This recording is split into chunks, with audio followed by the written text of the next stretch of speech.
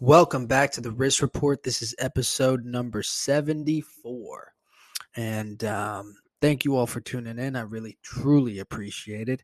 I am consistently making these fucking podcasts. I can't believe I've even gotten to episode number 74. I didn't really think, how many episodes. I didn't have a goal in mind. Like, how many episodes am I going to hit this 1 year, right? It's going to be a year in about 10 days. I started it, I think the first one I put out on the 27th or the 29th of January, and today we're on January 19th. So let's see. Let's go to oldest to newest. Let me check. So the first one I put out, it doesn't really tell me an exact date. January 2021. Yeah, it's not telling me the exact date, but I know it was around there. I'm pretty sure it was either the 27th or the 29th. So, we're almost at a year of podcasts. Maybe I should have fucking pulled up, done more, done 100. But we are on episode number 74, and today we're going to talk about UFC 270. All right, I'm going to go over this. I'm going to watch a couple highlights, talk about the fights, and talk about my predictions for the fights.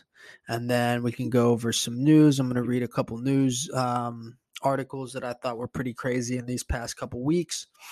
And we'll get it going. We'll go back to a classic risk report type of shit that I was doing.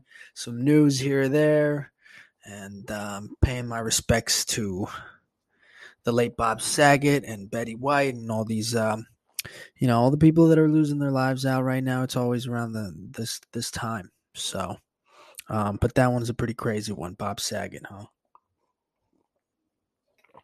Beloved human. Good dude. Good, funny fucking guy. Wish I could have known him, right? I'm speaking strictly as a fan. Just a good dude, and everyone seemed to love him. And he was America's dad for so long, right? White America's dad. Right? We had Uncle Phil on the other side. But yeah, one of those classic TV sitcom guys that we got to see when the people watching the sitcoms, and maybe that's why it translated so well, because if you think about it, if you had a guy on a sitcom right now, or one of these YouTube shows or Netflix shows that kids watch nowadays, and they grow up and that's their America's dad, right? This wholesome fucking guy. And then in your teen years, you fucking find out he's this raunchy ass comedian talking about, making jokes about how he banged the people on set, the kids on set and shit, fucked up shit. But he's a comedian, and they never took it serious. It was like we transitioned with him as his TV dad into seeing him like, oh, he's really actually a raunchy comic guy. What a funny fucking guy. And we loved him. Right? Everyone loves him. I don't think that could be done again. There will only be one Bob Saget, right? If that shit comes out now, it's like that dude gets canceled.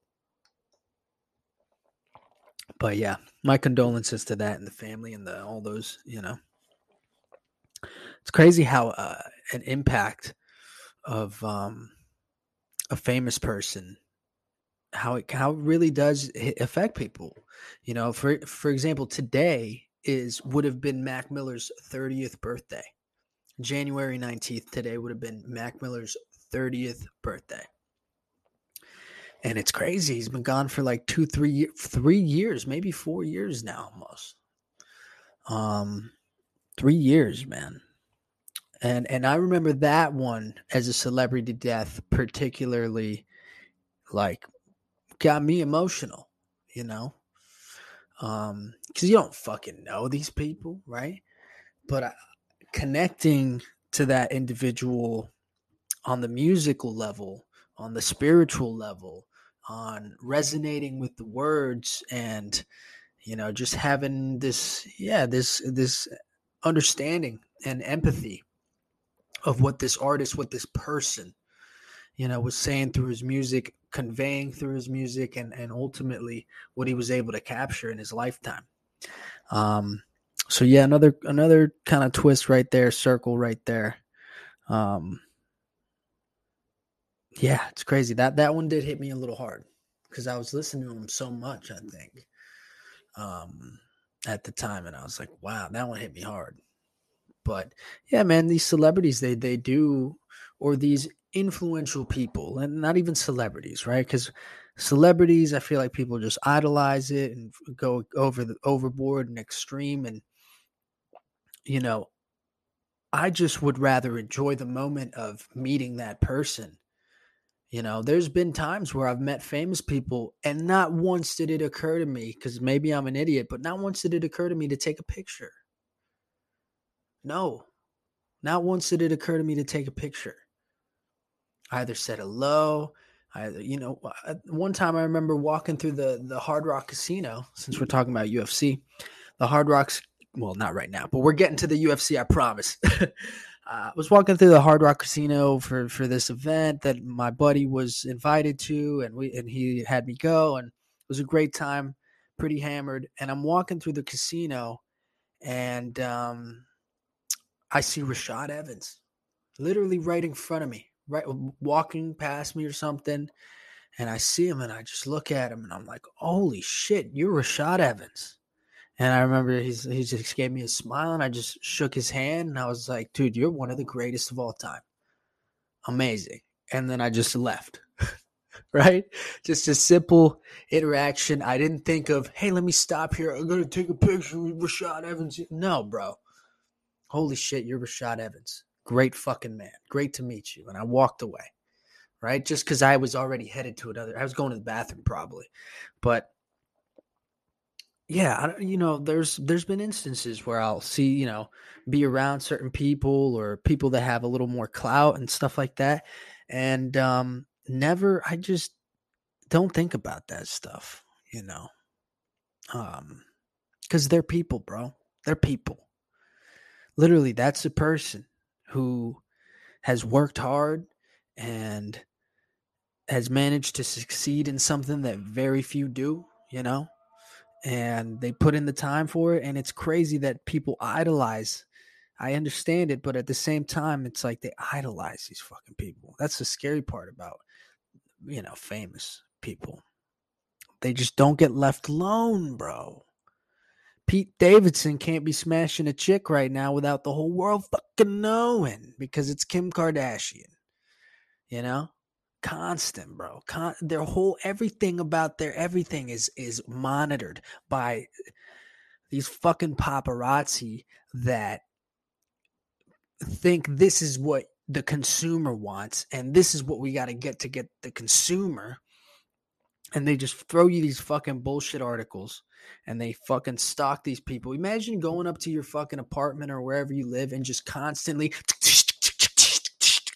hey, over here, fucking asking you personal questions and shit. I heard you like acai bowls for breakfast. Is that something you do every day? Like, God, what the fuck, bro? It's imagine that all the time. That sounds fucking crazy. Sounds crazy. But what do I know? Because I have no fans. I got no fans. I'm just kidding. For everybody that's checking it out, I appreciate it. That is an aspect of that lifestyle, of that status, of that certain achievement certain people get in life that is mind-boggling. You know what I mean? It's mind-boggling. And it affects all of us. I'm just saying, they're people. I don't really think of going to fucking get the picture right away. I think about just at least saying what up, or just letting them be. A lot of times that happens too. I just won't even fucking talk to them. I'll say, "Oh, look, that's cool. Whoever that is over there, right?" Anyways, let's get to it. I don't know why I was ranting. UFC 270, Francis Ngannou versus Cyril Gane. Holy shit. Right? This is going to be big. This is going to be big for the UFC, this fight, for both of these men, and the outcome of whatever the fuck might happen. Because, Francis Ngannou's got this renegotiation issues going on with the UFC. This fight really determines if he's going to hold out and, get a new contract, or, them meet his terms that he wants for the contract going forward, which seems to not be possible from the UFC end. And so this is big. If he wins, then what? And what if they don't want to continue with him? You know, if he loses, then they might even hold another fight over him. I forget what the clause is, but they could kind of hold him in like a fighter limbo, which they do for some fighters, right? Yeah. Aside from that kind of messy shit of the UFC 270, it's huge in itself that these two fucking men are fighting, right? This is gonna be the craziest fucking fight. I think I'm calling that this is gonna be top one of the wildest fights ever for however long it lasts, which I don't think is very long. It's gonna be fucking crazy because there's so much. I wouldn't say beef, but there's so much tension between these two men. These two men are people that know each other fairly well and trained and kind of came up together.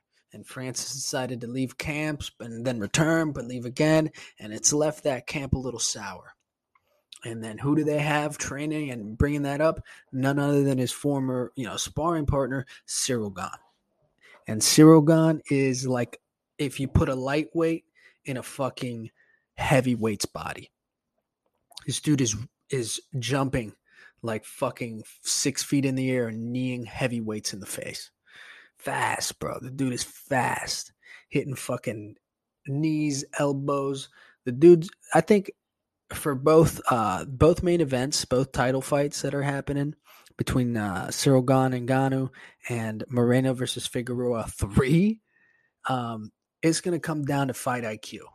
Because all four fighters are the best of the best. Literally the best of the best. They all have heart.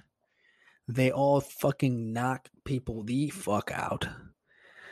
These are the toughest, and they're the best for the reason, Ngannou, great fighter IQ, swings wild. You seen that? This dude swings wild. I'm gonna actually watch a couple highlights. So let's see Francis Ngannou's top 5 finishes. I'm gonna throw that on real quick. I'm gonna kind of break that down. So this is against Arlovsky.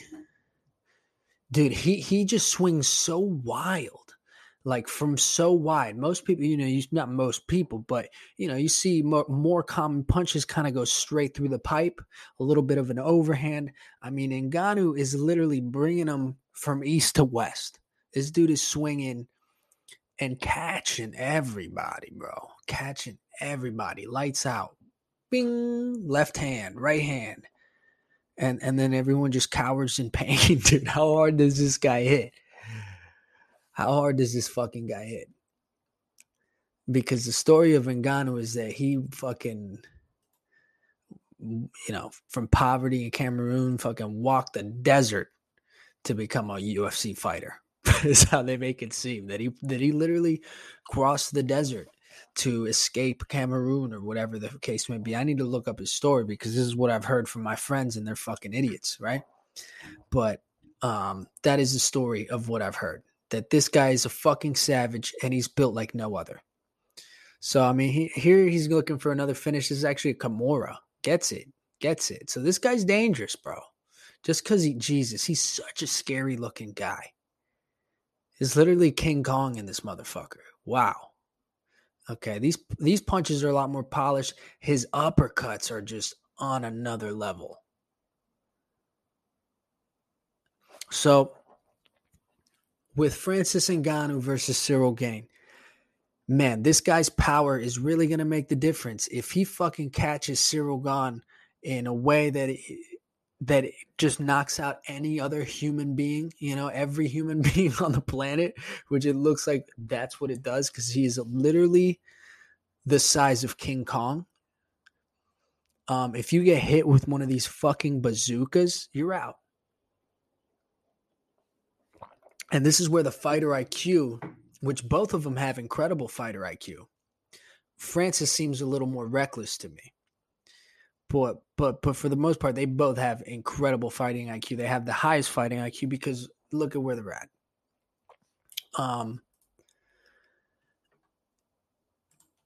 For me, it's like, dude, if he doesn't connect with this giant swing, or if Cyril Gane is able to survive these giant fucking swings and kind of time it, Cyril Gane's got this. And I don't see this going past the second round. There's no way. If we had 5 rounds of these two guys, oh my God, bro.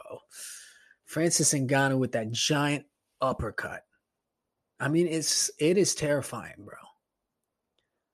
This is a terrifying human being. Even his, oh my God, dude. And I've seen it so many times. Even his uppercut is like a swing from fucking out of nowhere, bro. Oh my goodness. He literally just swings from out of nowhere. That is what's so unpredictable. And that is what could maybe fuck up Cyril Gane.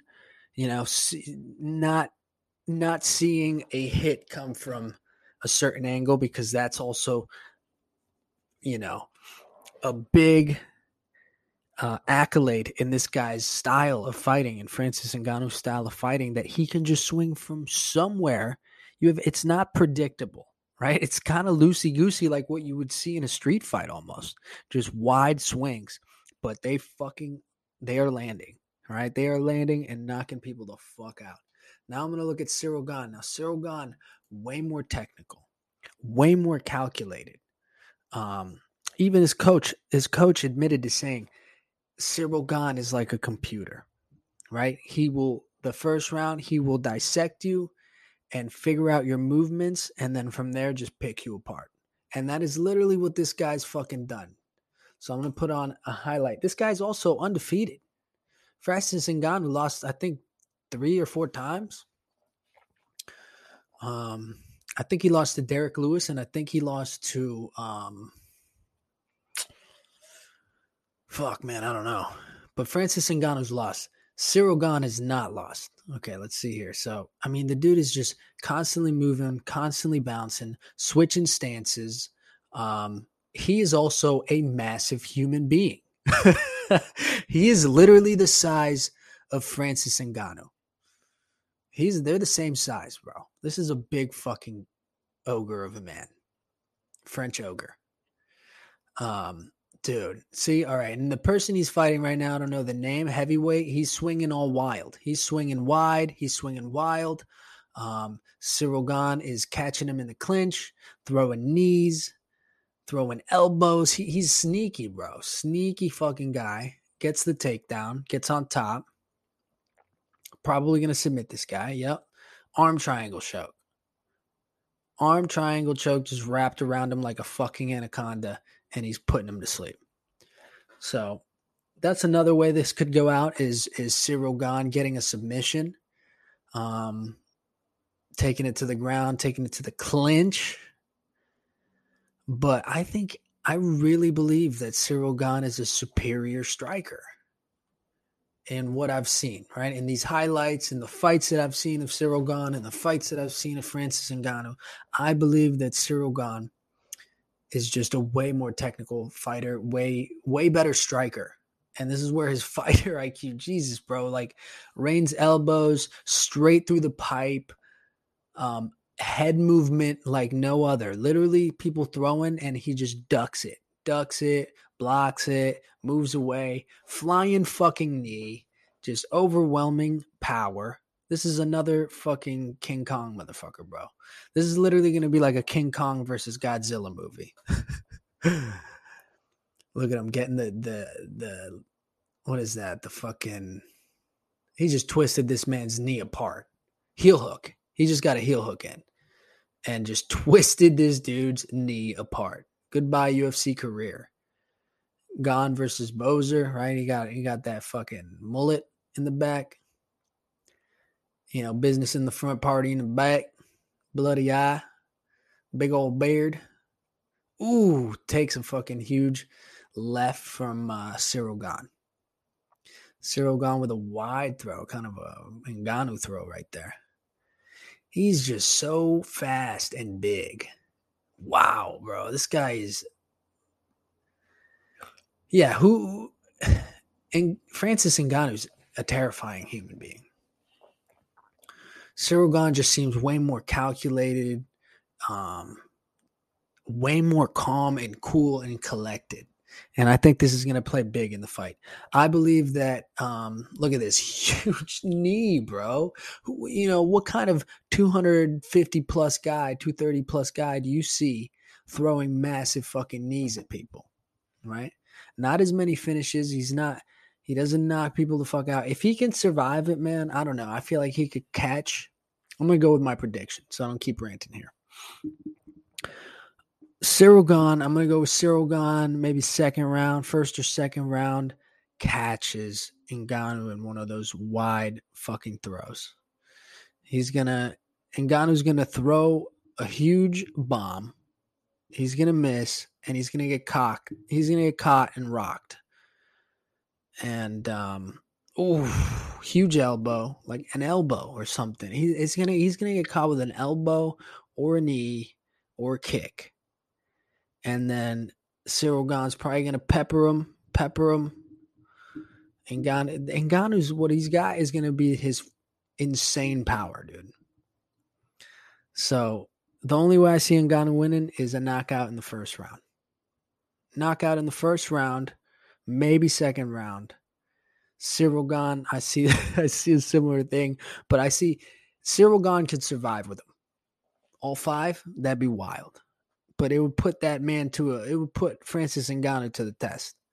And it would be a fucking war. 5 rounds, imagine that. I really don't know. I don't think it's going to get past the second. And I really think it's going to be Cyril Gane. Cyril Gane is going to do it. Because behind the story as well, is the whole training partner fiasco. Right? The videos that they show of Francis Ngannou walking past Cyril Gane and not saying hi to his boy, and Cyril Gane just being like, the look on his face, you know, you could tell he was like, wow, bro, he didn't even say hi to me. Like, we were boys, right? His face said it all. So there's a lot of that tension going into this. And like I said, this guy's a cool, calm, calculated cat. And he's fucking dangerous, bro. I think he's got this. I think he's going to take it home for France. Cyril Gane, second round. Shit. If it makes it past this. If Francis doesn't knock him out in the first, Cyril Gane's got this in the second. That's what I'm predicting. But what do I know, right? Francis, or now let's move on to the co-main event. Moreno versus Figueroa 3, right? The first one, I believe, was at the UFC Apex, and they put on a fucking 5-round war. Absolute war that I just rewatched. Both men just absolutely battered and destroyed their bodies. And 5th round comes in, and they looked fresh, ready to go. That one was a draw. That was such a crazy fight, and now I just rewatched it. I saw that Figueroa lost points from a kick to the nuts, right? An accidental kick to the nuts. He lost points. Eye pokes and stuff like that. And Moreno also had way more consistent takedowns. Moreno was definitely winning rounds. They gave him a draw, all right? Decision of a draw, and Figueroa got to keep his belt. Second time comes around.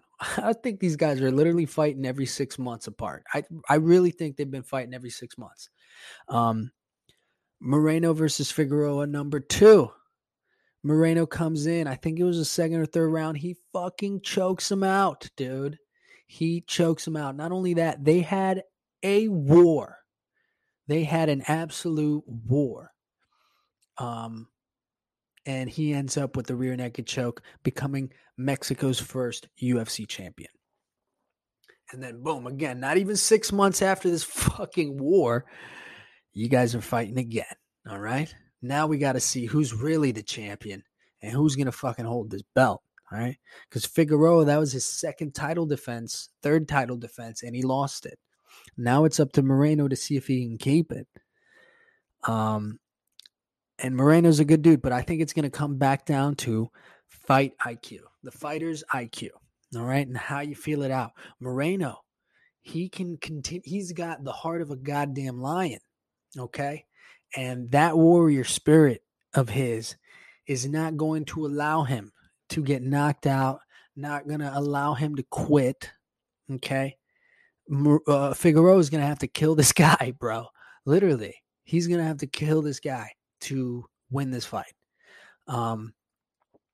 Like he just couldn't get knocked out in both fights. Figueroa hits hard as fuck and knocks people out. He cannot knock out Moreno. He's got too much heart. He's still there right in front of him. So I believe Moreno's going to win this. Will we see another 5-round war? Holy shit. I hope so.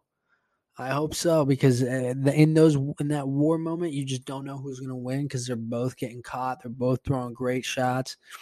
But something about Moreno's spirit just keeps him going. He looks so beaten up after all these fights. I guarantee you he will have both of his eyes shut by the end of the fight, and he will still come out victorious as the fucking champion.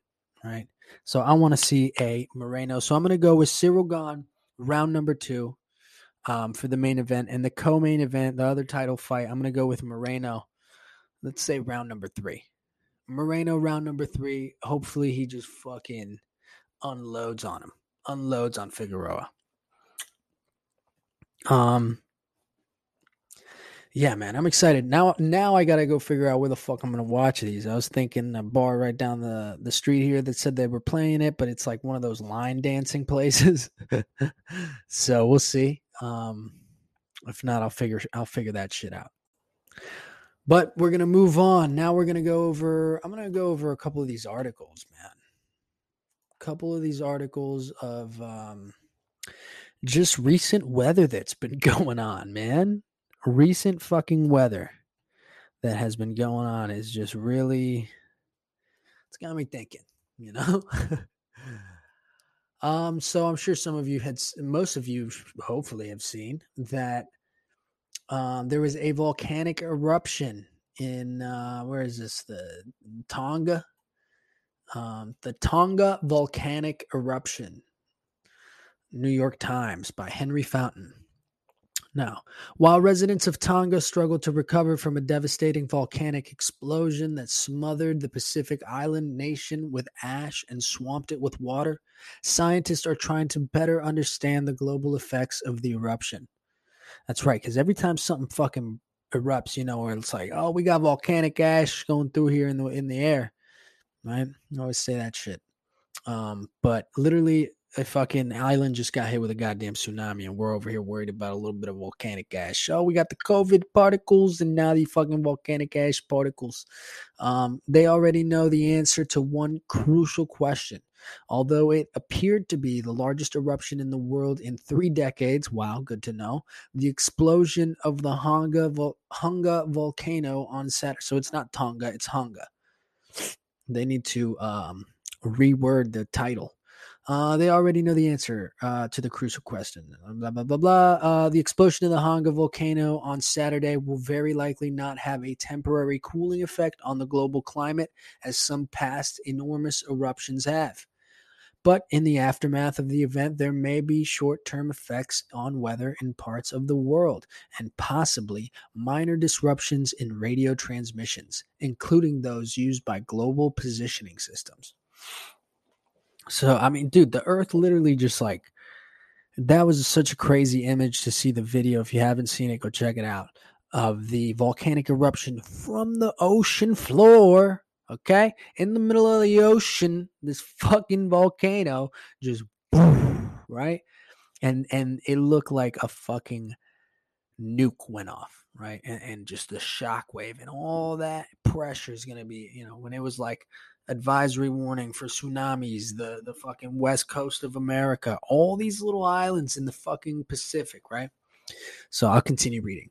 The shock wave produced by the explosion, as well as the unusual nature of the tsunamis it generated, will have scientists studying this event for years.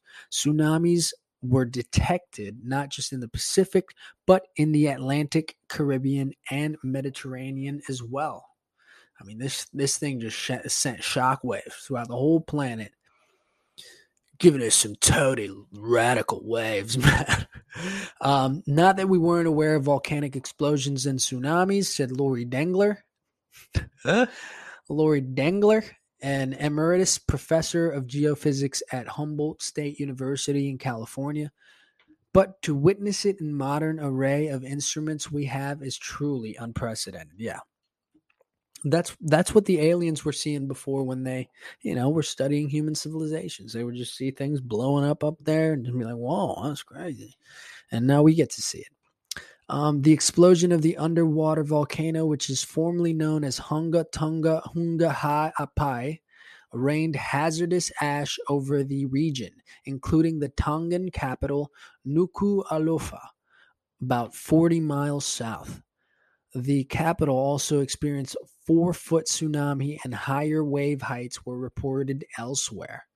The government called the eruption an unprecedented disaster, although the full scope of the damage has been difficult to determine because the explosion severed undersea telecommunications cables and ash has forced Tonga's airports to shut down, bro. Man, these poor fucking people in this little island, bro. Just out there minding their own business in the middle of the fucking nowhere, in the middle of the ocean, right?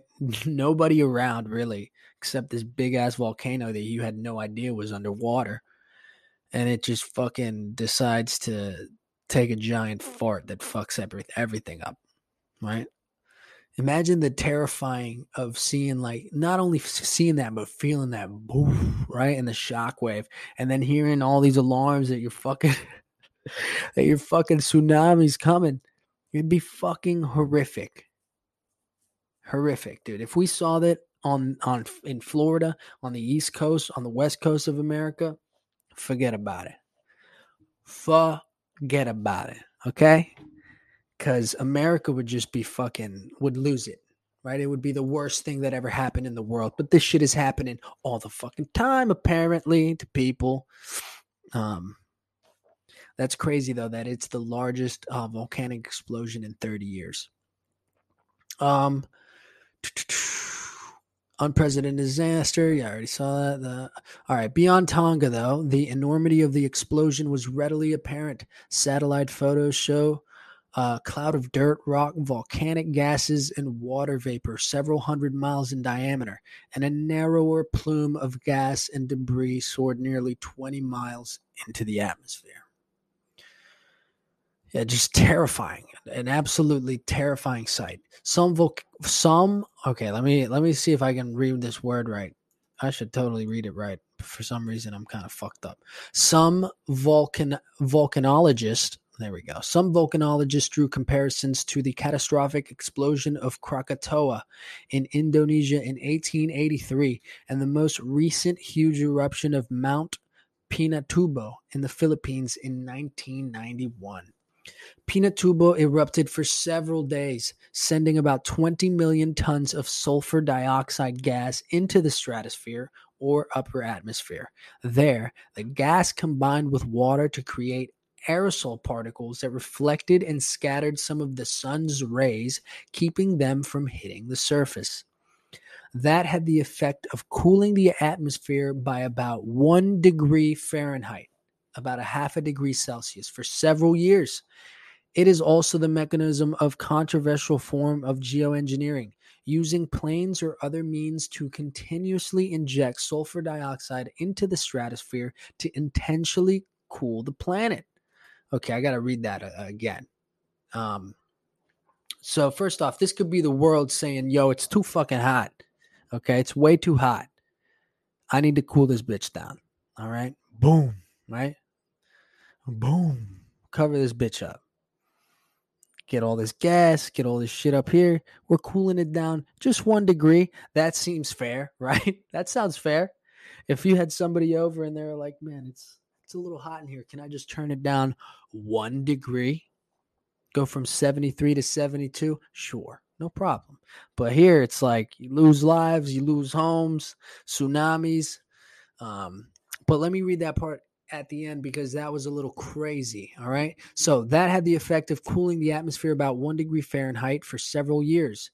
It is also the mechanism of a controversial form of geoengineering, using planes or other means to continuously inject sulfur dioxide into the stratosphere to intentionally cool the planet. So this is what people are doing out there. They're fucking, right? Those contrails or whatever the fuck. I don't know. That's what they've been saying for years. They got aerosols, they got shit in it. Maybe they just been doing that to keep us a little cool, right? They notice it's getting a little hot, the global warming.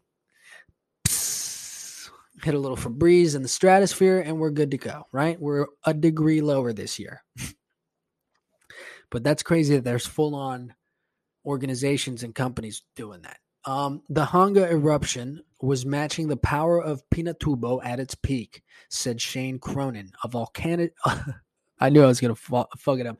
A volcanologist. Sounds like the fucking Star Trek guy. A volcanologist at the University of Auckland in New Zealand. All right. He studied earlier eruptions at the volcano. So this guy's been known about it. He hasn't, you never told anybody about this. You fucking Vulcan. All right. I'm just going to call them Vulcans. All right. This Vulcan, he's been studying it. He's been seeing that it's been erupting a little bit and he didn't warn people. All right. But at the Hanga eruption lasted only about 10 minutes and satellite sensors in the days that followed measured about 400,000 tons of sulfur dioxide reaching the stratosphere. The amount of SO2, which I'm guessing is the sulfur dioxide, released is much, much smaller than, say, Mount Pinatubo. Yeah, because it was underwater, bro. It was underwater. I'm not even a geologist. Hey, man, I'm not a Vulcan. I'm not a volcanologist here. And I can tell you that if a fucking volcano is in the deep, dark abyss of the ocean and it erupts, I'm guessing it won't have as much shit in the air as the fucking volcano that's out of the water, right? That's going straight out the pipe. This one's like using a bidet or something. So unless the Hanga eruption resumes and continues at similarly strong levels, so it's continuing to flow, it's considered unlikely it won't have a global cooling effect. Why is no one talking about the fact that it's underwater? Does that have nothing to do with it? Dr. Cronin said the power of the eruption was in part related to its location, about 500 feet underwater. Okay. All right, Roman, relax. Just fucking keep reading. All right. When super hot molten rock or magma hits seawater, the water instantly flashed into steam, expanding the explosion many times over. Had it been much deeper, water pressure would have damped the explosion. The shallower depth created perfect, almost Goldilocks conditions, he said, to supercharge the explosion. The blast produced a shock wave in the atmosphere that was one of the most extraordinary ever detected. Bro, if that thing was out of the fucking ocean, all those strings of islands would be Pompeii. The blast produced a shockwave in the atmosphere that was one of the most extraordinary ever detected, said Corwin Wright, an atmospheric physicist at the University of Bath in England. At the University of Bath in England, where we don't take showers, only baths. Satellite readings showed that the wave reached far beyond the stratosphere, as high as 60 miles up, and propagated around the world at more than 600 miles an hour. The video was unbelievable. And that was underwater, bro. 500 feet. 500 feet, and that bitch, the shock waves went up fucking 60 miles into the air. That's power, bro. That's literally power. We're seeing a really big wave, the biggest we've ever seen in the data we've been using for 20 years, Dr. Wright said. We've never seen anything really that covers the whole Earth like this, and certainly not from a volcano. The wave resulted when the force of the blast displaced huge amounts of air outward and upward high into the atmosphere, but then gravity pulled it down. It then rose up again, and this up-down oscillation continued. That's terrifying. creating a wave of alternating high and low pressures that moved outward from the blast source. Imagine all the fish and sharks and shit in that area just fucking swimming. They got obliterated. Or how about all the fucking plastic that's in the ocean? And just like the explosion just throws all that air. You got fucking all these COVID masks that never made it, just poof, shattered, right? Just, I guess maybe that's what it's doing too. Not only is it fucking cooling the earth, even though it's not right now, not this one. It's fucking getting rid of all this plastic bullshit we got, right? All the shit that we fucking do as crazy human beings. Oh, here's perfect. All right. Dr. Wright said that although the wave occurred in high atmosphere, it may potentially have a short-term effect on weather patterns closer to the surface, perhaps indirectly by affecting the jet stream. And this is what he said. We don't quite know. We're looking to see what happens next over the next few days. It could just sort of ripple through and not interact. Love that. Love when scientists say, I just don't fucking know, bro. You saw it like I saw it, even though I fucking spent 15, 20 years studying this volcano that I know has been erupting. I've been collecting all this data. I don't really know. Well, we're just kind of going to see these next few days how it happens, right? This fucking guy. Dr. Who was he? Dr. Henry? Dr. Wright. Dr. Wright. I don't really know. I'm just Dr. Wright. Dr. Wright. What a fucking name to be saying I don't know, bro. You're right. The atmospheric pressure wave may have also played a role in the unusual tsunamis that occurred. Tsunamis are generated by the rapid displacement of water, usually by the movement of rock and soil. Large underwater faults can generate tsunamis when they move in an earthquake. Volcanoes can cause tsunamis as well. I got this in 4th grade, bro. Volcanoes can cause tsunamis as well. In this case, the underwater blast and collapse of the volcano's crater may have caused this displacement, or one flank of the volcano may have become unstable and collapsed with the same result. Who gives a fuck? It happened, right? What's going to happen next? What is this going to do, right? Well, thank you for tuning in for my 4th grade science lesson on the volcano.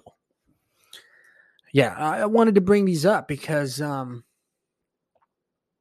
feel like the world, we got technology like crazy. We can see everything that happens everywhere. What fucking crazy massive casualty happens? What crazy weather thing happens? And I don't know, man. All right, I'm like Dr. Wright. I don't know. Okay, we're gonna wait it out. I've been looking at these stories that have been popping up, like the snowstorm that killed like 22 people in Afghanistan, right? 2022. And we got 22 people dying in a snowstorm because they got trapped in their cars. Okay. You would think meteorology would have it down, or maybe these people just didn't listen to their fucking local weather station, right? But dude, it's 2022. How are we dying in snowstorms? Thousands were trapped. That's horrible. Horrible. Talk about a shitty situation. Trapped for days in covered in snow in your car. Most of them died from the fucking asphyxiation of having their cars running the whole time. Sad stuff, man. But I don't know.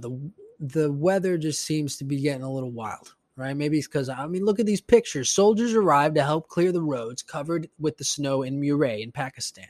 It literally looks like a picture from a history book. You've got everybody in these fucking brown coats surviving this terrifying snowstorm, all getting walked by soldiers with guns. It looks like a scene from the Holocaust. Man, these poor people. They just got stuck, and that's it, bro. I didn't even know it snowed. Well, I'm going to take that back. I know Pakistan's got the mountains, right? The fucking, what do they call those? Kashmir? I don't fucking know. Something like that. So we had the snowstorm. It killed 22 people. May they rest in peace. A tornado over in fucking Florida like a couple days ago which we get tornadoes, nothing too crazy. Nothing too crazy. This was an EF2 tornado with winds of 118 miles an hour, they're saying. Let's see. Florida tornado. This is CNN. The liars over at CNN. Florida tornadoes destroyed dozens of homes, leave 7,000 customers without power. They destroyed dozens of homes, but 7,000 people can't use Wi-Fi. The Twister was an EF2 tornado with maximum winds of 100. I'm laughing because of the stupid joke I just did, not because of this. This is obviously awful.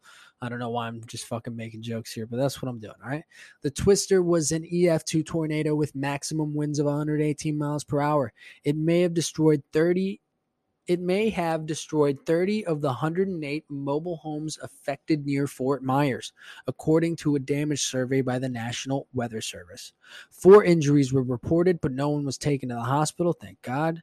In Charlotte County, north of Fort Myers, an EF1 tornado with winds of 110 miles per hour left a path of destruction, according to the Weather Service. A waterspout moved across Gasparilla Sound near Boca Grande Causeway before then moved to ashore as a short-lived tornado near Placida, damaging 35 homes and a marina storage facility. No one was injured, but some residents, I'm going all over the place, but some residents have been displaced in the Charlotte County government. So, Mother Nature's just biting back, baby. Mother Nature's like, dude, we need to cool this place down. I'm sending a couple fans in here. I'm fucking letting out some farts to cool down the stratosphere because it's hot. And not only that, I'm going to take 22 people in Pakistan with a fucking snowstorm.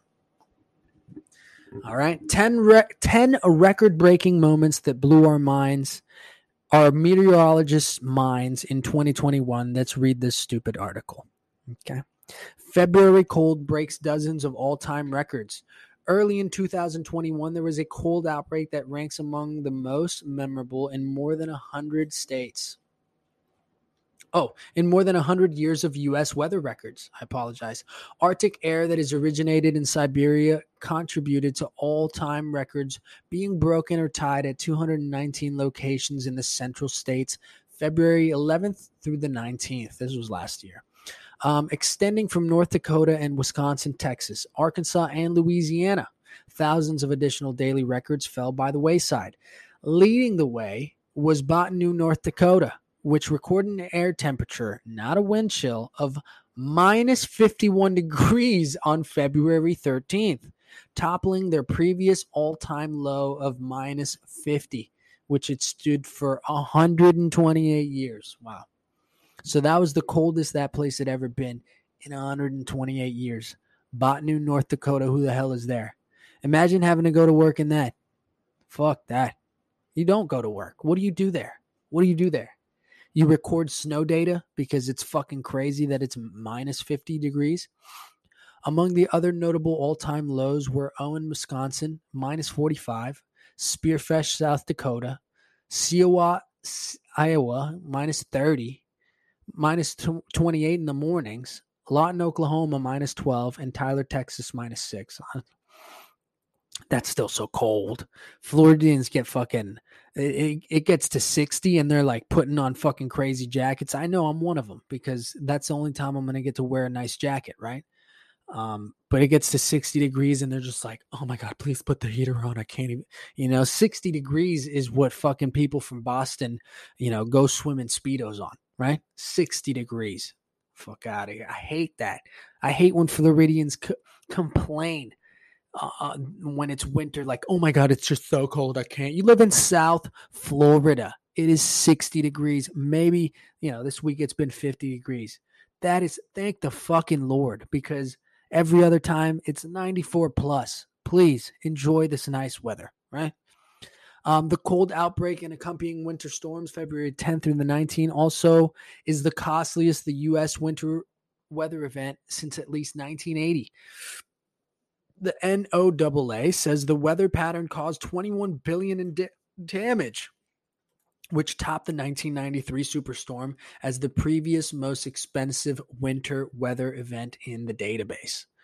All right, number 2, Northwest heat wave sets all-time record. So this is the hottest it's ever been. This is the coldest it's ever been. All right. Holy shit. Portland, Oregon set an all-time record high of 3 straight days, culminating with a mind-boggling temperature of 116 degrees. Holy cow. Its previous all-time record at the airport was 107, bro. Is that the closest place to the sun on the earth? What the fuck? That's got to be at the tippy point of the earth that is the closest to the sun, because that is unreal. 116 degrees, bro. It's not even a desert over there. Seattle maxed out of 108. North border of Canada, British Columbia soared to 121 degrees. All-time high for the entire country. Record wet southwest monsoon. So we have had the hottest. So 2021 looks like it was the hottest everything, the coldest everything, the most wet. I got to fact check this fucking article, right? Recorded hottest summer in 126 years. That's what it's saying. Average temperature for all of the lower 48 from June through August was 74 degrees, or 2.6 degrees above average. That barely edged out the Dust Bowl summer of 1936 for the top spot by less than 0.01 degrees. And why would you even tell me that? Who gives a fuck? 0.01? Get out of here. California, Idaho, Nevada, Oregon, and Utah all had record hot summers, and additional 21 states that top 10 hottest summers. I'll tell you what, though, Nostradamus, bro. I'm just going to start reading Nostradamus because I got his book. Record-tying strongest hurricane landfall, deja vu in Louisiana. Fucking poor Louisiana. Hurricane Ida tied as the strongest hurricane by wind speed to ever hit the Pelican State when it made landfall on August 29th as a strong Category 4. Ida had maximum sustained winds of 150 miles per hour. I forgot we had Hurricane Ida. Record-breaking hour of rain in New York City. So let's see. The Big Apple picked up 3.15 inches of rain in just 60 minutes on September 1st. That easily topped the previous known records of 2.48 inches. That is a lot of rain. 3 inches.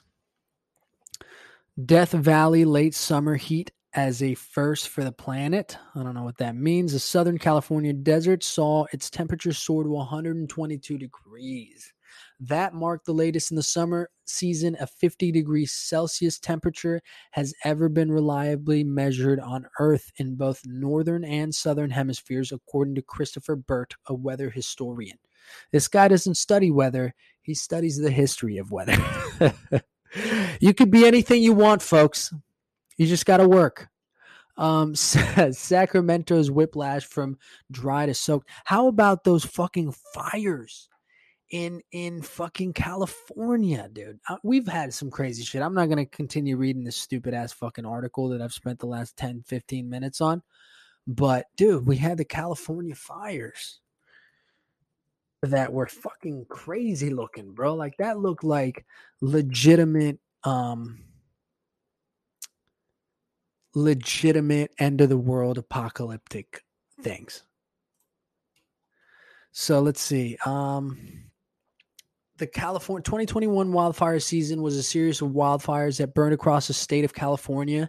As of December 16th, 2021, a total of 8,619 fires have been recorded, burning 2,569,009 acres across the state. 2021 California wildfires have destroyed 3,629 buildings, killed 3 people, and have injured 22. I apologize. That's crazy. The total area is almost 3 million. Well, I'm rounding up a lot, but 2.5 million acres. What about 2020? It's always on fire. 2021s. Those were crazy too. 2021's burned. So there were a total of 9,000. So there's less in 2021. So this is when it started, 2020. God, horrible, huh? 9,917 total fires, total area affected 4,397,809 acres. 12 billion in damages. Started February 15th all the way to December 31st. The state is just on fire. Oh my God, that's scary, huh? 8,000 total fires, so they had 1,000 less this 2021. Less acres because it's already taken 4 point. So in a total for these 2 years of fires, it's taken close to 6-7 million acres of land. Holy cow. That's insanity, huh? So look, start reading up on your Nostradamus, all right? Florida, I love Florida. I love where I'm at, West Palm Beach, man. But if we get hit with a fucking tsunami, tidal wave, anything like that, if it rains fucking 4 inches, we're fucked, bro. This thing is underwater. We're gonna be the new Atlantis. Seriously. So I'm gonna figure something out. Definitely always have an escape plan or a fucking just a plan. Glaciers be melting. If a glacier just happened to chip off and fall off, right? You saw the cliff that broke in, I think it was in Brazil during a boat tour, and all those people died from that fucking cliff, that rock that just fell on this boat and sucked them all in and probably just smashed them, and whoever survived the smashing just got sucked in, horrible. But if a glacier broke off like that and it's the size of, I don't know, a building, seriously, because some glaciers are like that, right? It's the fucking north of the world and south of the world is covered in ice, or at least it's what it's led to be, right? Covered in ice. And it's been fucking filling, right? You put ice into your water. What does it do? It fills up. The cup fills up, right? So that giant chunk could seriously fuck up some shit. And that's happening all the time. So it's probably accumulating. 20, 30, 40 years down the line, I don't know if Miami's going to be like fucking, God, it's going to be like, if it survives, right, that type and adapts to the inevitable, which is that most of Florida is going to be underwater in the future. It's going to be like Venice or something, where there's no more streets, right? You walk to places and you take a fucking gondola. All right. You hop in with some guy with a funny fucking hat and he goes, "Oh, where to, mister?" "Yeah, I just want to go down to 11. We're going to party with the guys and girls tonight. We're going to go party." Yeah. And then you fucking get a fucking, shout out pull up VIP, where he pulls up and, he's got these nice vans and they're all tricked out and partied out. And he's gotten celebrities. This guy I got to meet a couple years ago. Good dude, hardworking man who started this business, but he's going to have a little pull up VIP. I see him working through it. That's for sure. He's going to sell those, buy a couple gondolas, party them out, put fucking lights in them and shit. And he's going to have all the celebrities going on his fucking gondola, right? He's going to pull out the red carpet for his gondola. I think that's what they're called. Are they called little gondolas? Those little boats? They're like, what the fuck is he talking about, gondola? Is that a chocolate? What is that? The gondola is a traditional flat-bottomed Venetian rowing boat, right? Instead of gondola, they're going to call it gondole, right? Because there's so many fucking Puerto Ricans and Cubans in Miami that they're going to call it a gondole, and it's going to be something else. It's not going to be Venetian. It's going to be Hispanic. But we're just going to be rolling around in that. And you're going to be able to, get your Uber Eats on a jet ski. People are just going to jet ski and gondola and yacht everywhere. And it's going to be even more fucking bougie. And lifeguards are going to, be like the new cops, basically. And, that's what's going to happen in 40, 50 years to Miami. I'm thinking. That's what I'm predicting. If I'm around, that'd be crazy to see. And if it pans out like that, hey, that's awesome. It's not awesome, but it's the inevitable, bro. You know, all these stories I pulled up, the world, man, it don't give a fuck. It don't give a fuck, bro, for nothing. It just does it. Boom, like that. Volcano, right? Snowstorms, hurricanes, tornadoes. Florida, we get tornadoes. We don't really get tornadoes like that, bro. That was like a tornado alley tornado that fucking took 95 and took Fort Myers and shit. Right? Even the weather is taking vacation down in Florida, looking for real estate. I'm just looking at property.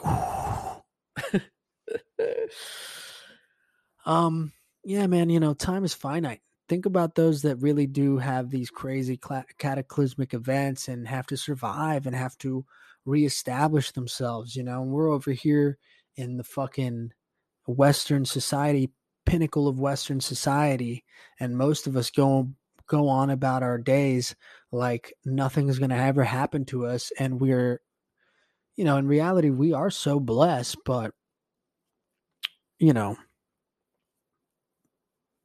there's catastrophes that happens all the time. Some smaller than others, some giant, you know, some get news headlines, some don't.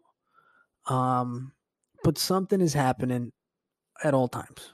And, you know, we just kind of gotta, I think if you live with that, that empathy, that understanding, that awareness, you might be able to kind of prioritize things a little better, because you realize that this every single moment on this fucking planet is in fact a gift, right? If you're a fucking conspiracy theorist and your mind is crazy and you think this is all a simulation and they're all watching me, bro, and it's, dude, then fucking enjoy it. If it's a simulation, who gives a fuck, right?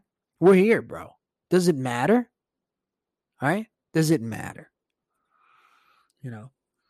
And I'm not a religious guy. I'm not a religious guy.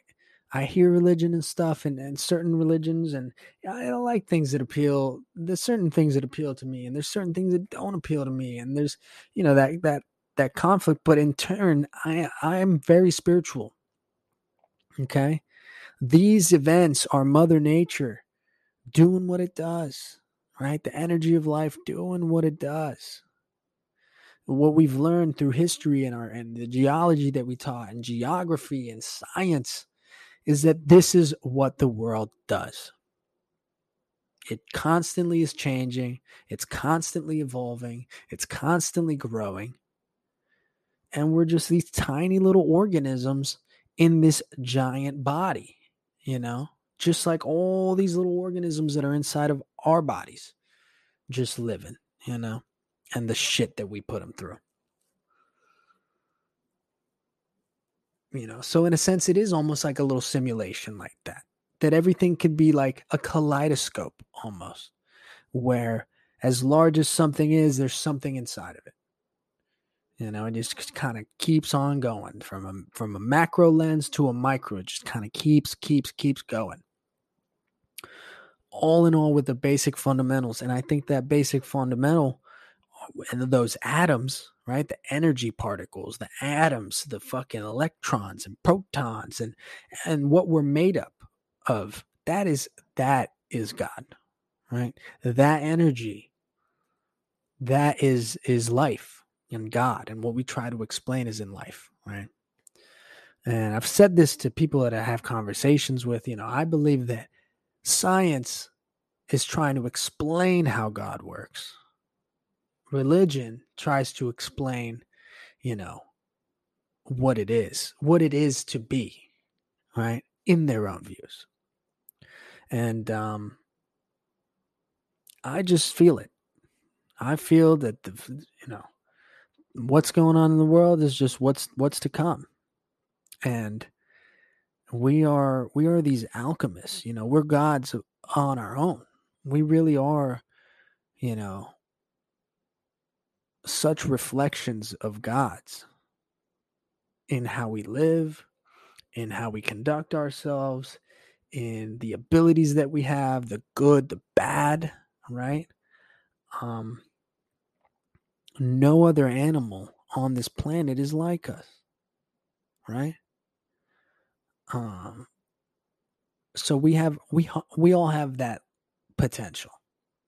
And I believe, and with everything I do, with music, with art, this path that I've chosen of passion, of love, of enjoying what I have and going on and what I'm doing, and enjoying my life and living it how I feel is right. That all comes down to it, and I think it's led me closer to being so spiritually open, to have faith, and it just, as powerful as we are, and like how I said, we are these gods and stuff, there's something bigger, right? There's something bigger. We're a part of it. And at any moment, something could happen. Just live your life to the fullest. Live your life for positivity, for love. As cheesy as that is, what else do we got? What else do we got? Because we're going to be rolling around in jet skis everywhere in Florida soon. So live it good. All right. Thank you, everybody, for tuning in. That is the Risk Report. Make sure you check out my new song, Okay, out on Spotify, Apple Music, YouTube, everything, right? Check out Okay by Roman the Stoic. I'll plug it in now so you guys could listen. I do appreciate all those that are tuning in. Thank you. We're going to keep it going. I'm looking forward to an amazing year. I want to thank the guests that I've had on the podcast so far and the guests that I will be having on very soon. All right. Don't miss out UFC 270. Shit's going to be crazy. That's what I'm doing this weekend along with painting the wall. Definitely check that out if you can. Check out Okay. And I'm going to leave you to it. All right. Peace out, motherfuckers.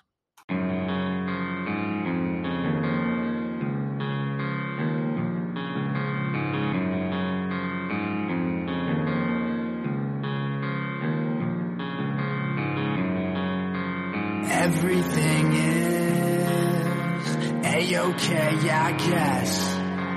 Understating, 'cause everything's a mess. Contemplative, ain't got no regrets. I've been waiting, but I ain't got nowhere yet. But I ain't got nowhere yet. But I ain't got nowhere. Got this monkey on my back, can't shake it off his sack. I can feel it taking over, getting closer, fade to black. I just wonder if I make it. Can I become a dad? Give them love in some direction, teach them lessons they can have. Like, don't do what I do. It might be cool, but just do what I say, not what I do. That's the truth, you can feel it in your bones now. If you're asking, is the answer that I talk about. Everything is A-okay, I guess. Understating, 'cause everything's a mess. Contemplative, ain't got no regrets. I've been waiting, but I ain't got nowhere yet. And I've been on the road for way too long. Gotta keep it going till the wheels fall off. Always feel alive, but the light breaks off. Hard to say goodbye when we're both not wrong. Now I'm on my own, but I can't move on. Had to face the truth, and ever since I'm gone, I'll be up and ready at the crack of dawn. Trying to be as happy as the day is long. Everything is A-okay, I guess. Understating, 'cause everything's a mess. Contemplative, ain't got no regrets. I've been waiting, but I ain't got nowhere yet. ain't gone nowhere yet. But I ain't gone nowhere yet.